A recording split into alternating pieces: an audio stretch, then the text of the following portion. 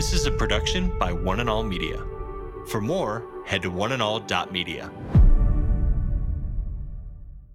We've covered a lot of territory on the possibilities why we might go through some of the unfortunate events of our lives. But can I come to this point now in this all-important sixth resolution? Most of the unfortunate events, I am totally convinced that come into our lives, that God is orchestrating his pieces on the chessboard to accomplish his ultimate good, and we're part of the movement. Today with Jeff Vines, pastor, apologist, and Bible teacher.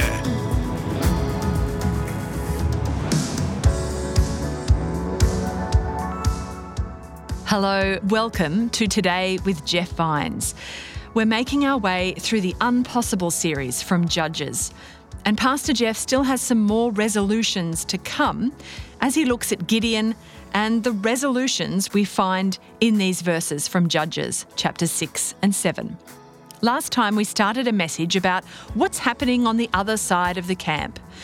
If you want to catch up on the whole series, you'll find it all in your favourite podcast app. Just search for the Unpossible series. Right now, let's hear the rest of today's message.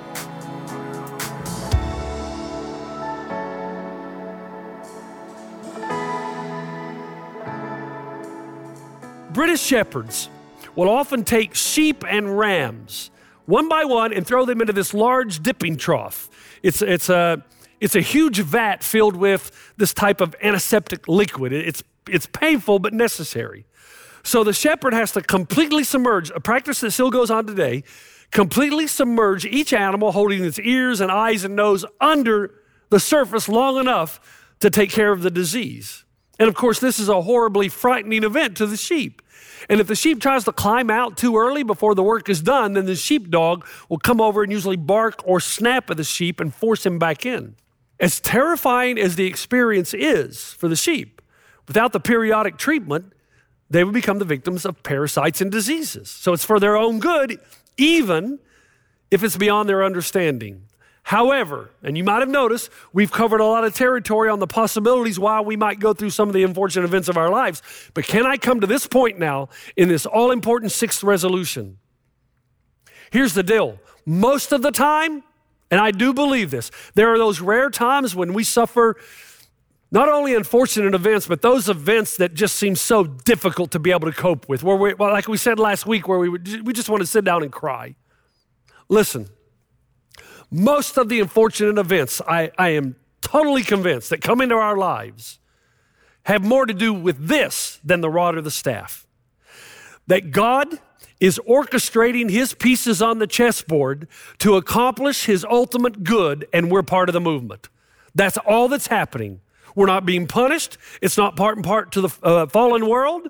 God is not even disciplining us. All those things are true. He's not protecting us with the rod and the staff. Most of the time, I am convinced that the things that come into our lives that are unfortunate seem to be unfortunate to us, but it's simply God using us for his purposes to give a great victory, not only to us, but in the lives of others, and to promote or finish the good work that he's begun in all of us.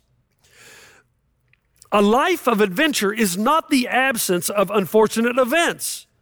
It's not. And one of the reasons God has the right to use us for his purposes in this way is because he's already defeated our greatest enemy, which is death. Death is dead. Because death is dead, whatever God requires from us here is for a greater good and greater purpose beyond us. And oftentimes he moves us into situations that seem unfortunate, but we're just changing places on the chessboard for God to use us at that moment in time for something that is extraordinary. We had our prayer meeting this past Monday, but Michael taught us the names of God. And one of the names that struck me was the name Adonai, which basically means master. He's our master. So if I paint a painting, who owns it? I do. If I build a structure with my own resources, who owns it? I do. If I carve a masterpiece, who owns it? I do. Who made you? God. Who gave you breath and life? God. Who redeemed you to everlasting life? God. Who made you? God. You are his creation, created in Christ Jesus for the purpose of good works, planned out beforehand. We are owned by God. He is our master, and he's a good master because ultimately, even though we might lose some battles, we win the war. Let me say it again. God is orchestrating his pieces on the chessboard to accomplish his ultimate good, and we are part of the movement. He is using his servants for his greatest victories. And that often involves glorious events, but it sometimes requires unfortunate events. And he needs you to believe and to trust and to know that if he asks you to do something difficult, you can rest assured he's working on the other side of the camp to lead to the greatest victories of your life. You think about it. If the Spirit moves you to change jobs, do you believe that he has another one for you and he goes ahead to prepare you for it or it for you? If God moves and convicts you to make peace with this person, you better believe if he's convicting you, he's already working in her heart or his heart to prepare for the meeting. If God inspires you to speak to this person about Jesus, you can rest assured he's already been working in the heart of that person. They're going to be receptive to you speaking to them. If you hear his voice calling you to restore a relationship with your spouse, one that you thought could never be saved, never be restored, if he's inspiring you and leading you and speaking to you, you can rest assured that he's also working in his or her heart as well. And when God lays your children on your heart, every time you pray, it moves the hand of God to orchestrate events in the lives of your children that are designed to turn their hearts toward home. So when God inspires you and speaks to you and leads you to speak a hard word to somebody that you love, you can rest assured if he's asking you to do that, he's on the other side of the camp. Now listen carefully, and then we'll close our time.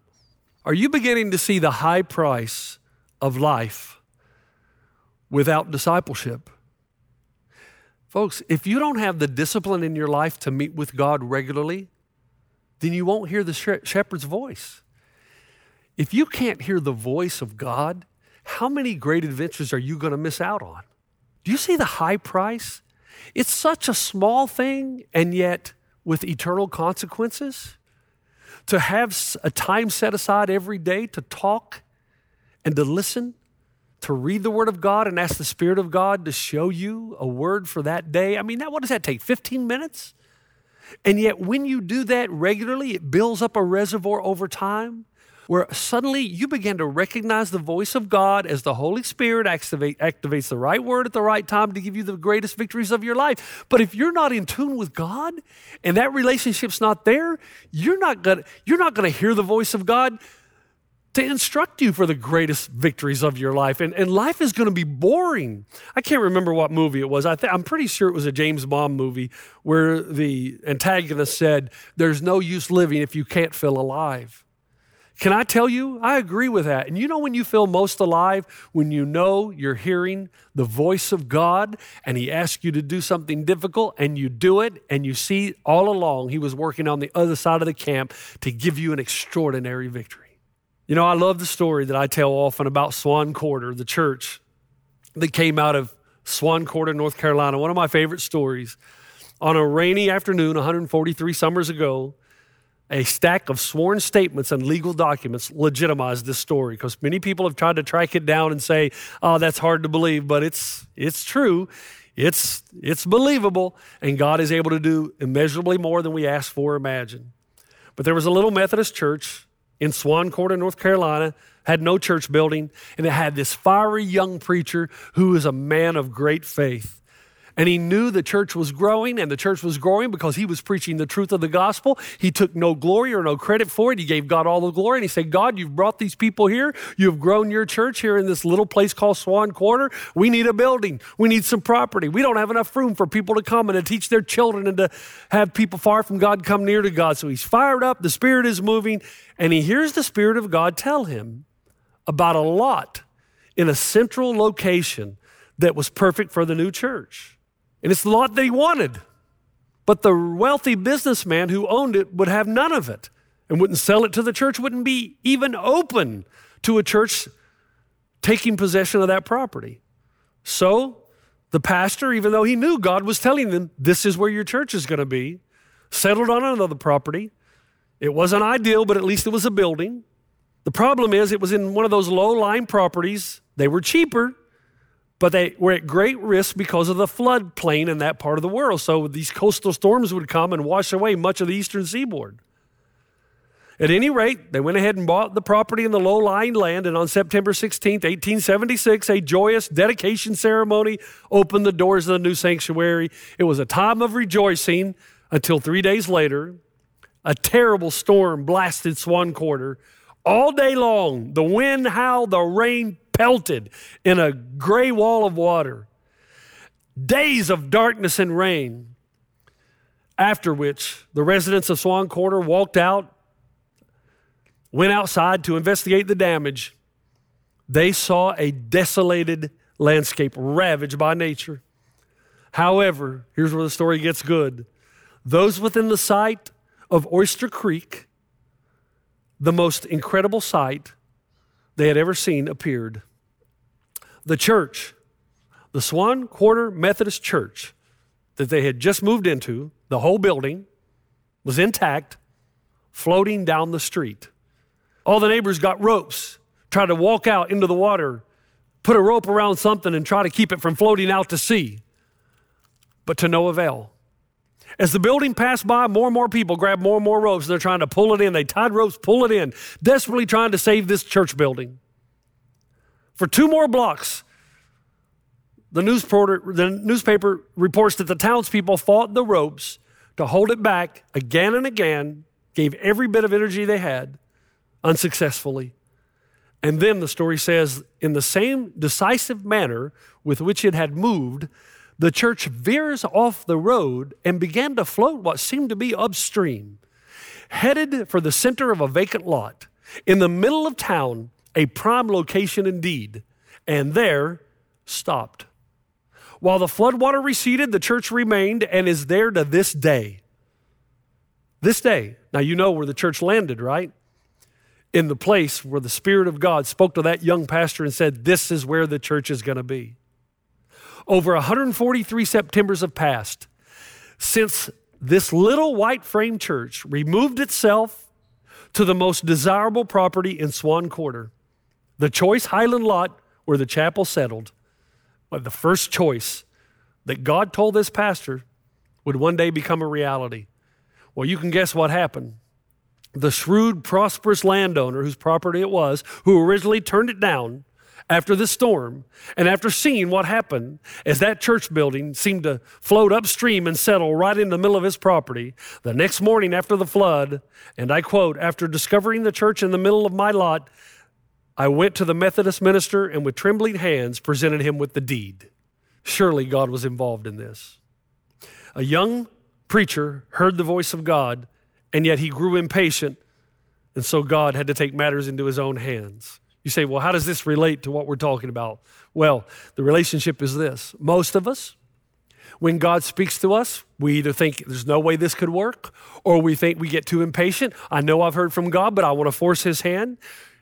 You have to remember, when God guides you and leads you to do something, almost equally important to the fact that God has spoken is the timing and the place with which to respond to God's promise. Patience, wait, and God will open the door to show you that this entire time he's been inspiring and speaking to you, he's been working on the other side of the camp. Now, one more quickly. I don't know how many of you know the story of Gladys Aylward. She was a missionary in China in the early 1900s. She took the gospel throughout mainland China. She worked primarily with orphans and children, but sometimes the Holy Spirit would speak to her incredible life and would tell her just to walk out on the streets and just walk up and down and talk to people about Jesus. When she heard the voice of God, she would stop whatever she was doing and do exactly that. And then one day she heard the voice of God tell her to go into the far northern regions of mainland China. She feels compelled. The Spirit's telling her to go to this place in the middle of nowhere and leads her to a dirt road and tells her to walk from village to village. And as she comes to a village to talk about the gospel, to bring the good news, she was fluent in Mandarin Chinese. She would speak, preach the gospel, and she would spend the night, have a meal, and move on to the next village. Finally, she comes to the end of the road, the last village. And as she's leaving, she says to the people, where and how far is the next village? And the people of the village said, this is the end. There's nothing left. This is isolation. You're at the end of the end. But she said, did Gladys, I heard a voice of God to tell me to press on. The Spirit of God said, no, keep going. The villagers told her, no, you can't do this, Gladys. It's too dangerous. But they saw that she was not going to be deterred, so the local doctor, who also was involved in mission work, offered to chaperone her for 5 days just to accompany her and keep her safe, and then ultimately to bring her back because she wasn't going to find anything. So they packed a lot of supplies. They set out on the journey. 6 days they saw no one. The doctor actually wants to turn back, but Gladys says, no, I'm not hearing from God that we can turn around yet. 5 days, 6 days, 9 days, 10 days walking, entirely out of food. Nothing in sight. Gladys says, I think we need to bow down and pray. So they bowed down and began to pray. And then she says, well, I think we need to sing a hymn. And they sang a hymn and another hymn. And they began praying and more prayers. And they said, God, help us. We don't have any food for today, and it's a long, long walk back. We're in trouble. The doctor prays, God, show us who this person is that you want Gladys to meet with so we can meet and get back to safety. And they pray and they sing hymns and they pray. And then suddenly the doctor stands up and runs to the edge or the foot of the mountain. And suddenly he's bringing a person back with him. And he says to Gladys, here he is, I found him. There he is right in front of her, a man dressed in the pride of a saffron robe, a Tibetan Buddhist monk. Gladys says, did you tell him I'm a woman? If you know anything about monks, they're forbidden to converse or have any contact with women. The doctor says, yes, I told him. And he said, he knows and he understands, but he wants you to come back to the monastery. So now we're going to go in the middle of nowhere. She says, I walked into that monastery through these amazingly huge stone gates. I wondered if we would ever get to the other side of these gates. We walked in and were shown into a large room where 500 Tibetan Buddhist monks were sitting in a frozen posture, saying and doing nothing. We were then shown to 2 little bamboo cushions and made to sit down. I turned to Dr. Wang and inquired as to what we should do. He said, just sing. So I started singing.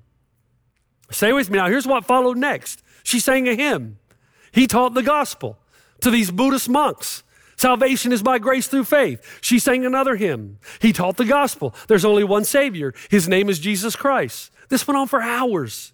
She sang. He preached. There's no condemnation for those who are in Christ Jesus. I am the way, the truth, and the life. No one comes to the Father except through me. She sings. He preaches. She sings. Hours and hours. Then finally Gladys said, I'm so tired. I'm about to fall over. I need to go to bed. So they show her to her room. They escort her to a very small room. She began preparing for bed when just a few minutes later there was a knock on the door. 2 priests stood at the door and said, woman, are you too tired to tell us some more about this Jesus? They came in. They listened intently for 7 minutes, and then they left. And then there was another knock at the door, 2 more. And then another knock at the door, 2 more. This went on through the entire night. And they kept asking questions. Will you explain how and why Jesus died? They never questioned that God created the world. They never questioned the virgin birth. They never questioned any miracle of the Bible. They believed them. It just said, can you please explain to us this, because it appears that God loves us. They were obsessed with God's love, a God who would send his own son. Christ's death on the cross dominated their thoughts, and they were trying to get their head around how the God of the universe who created all things would actually love people.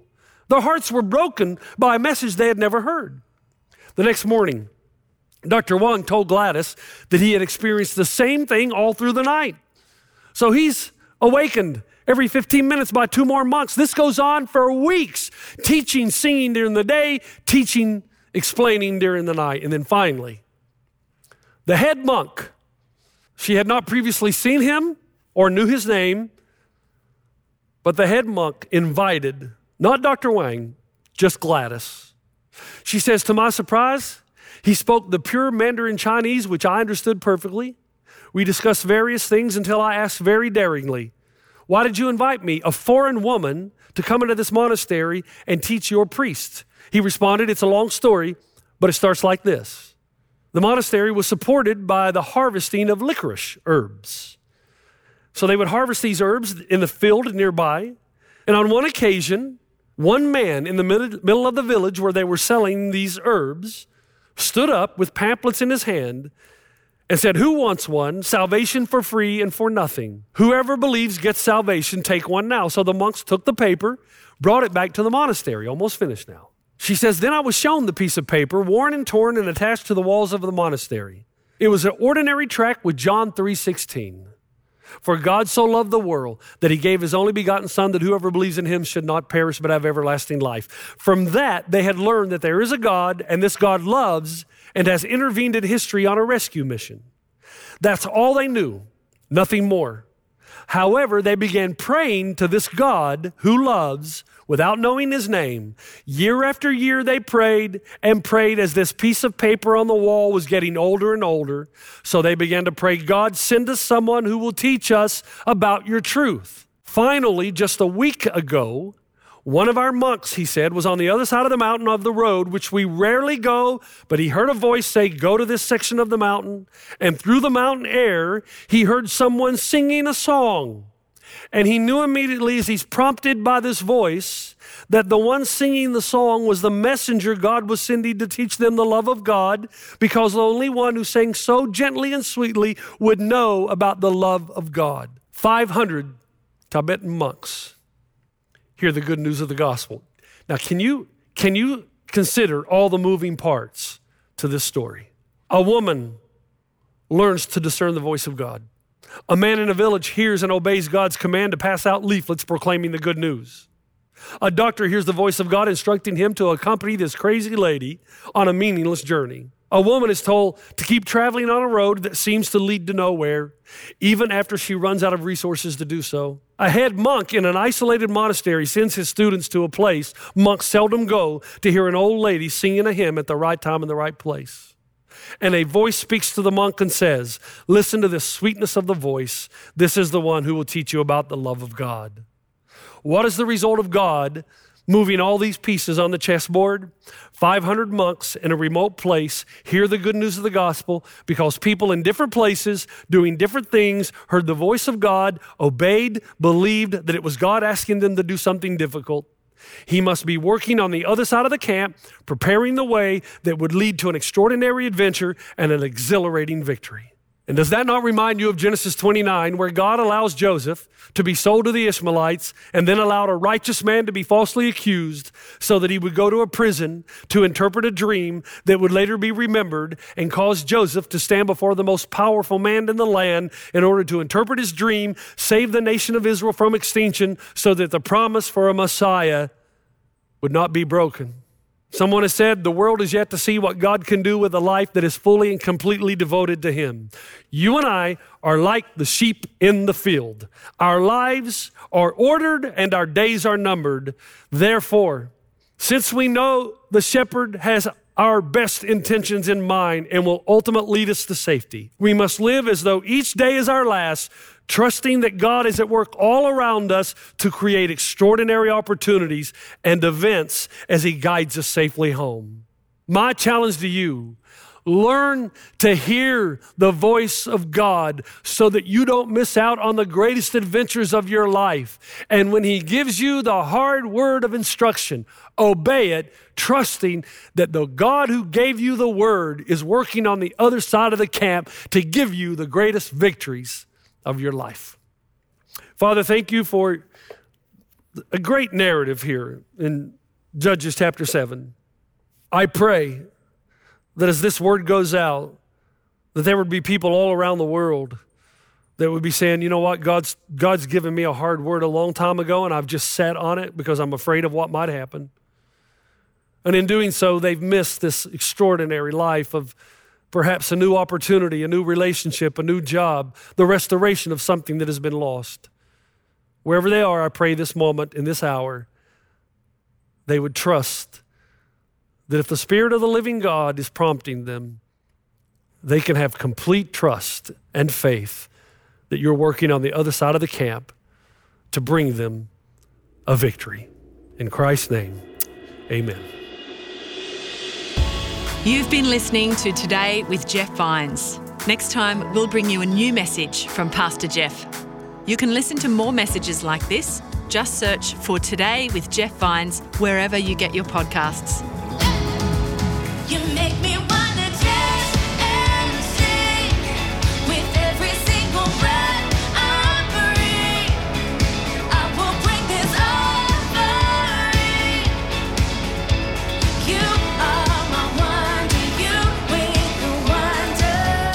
Today. Today with Jeff Vines. This is a production by One and All Media. For more, head to oneandall.media.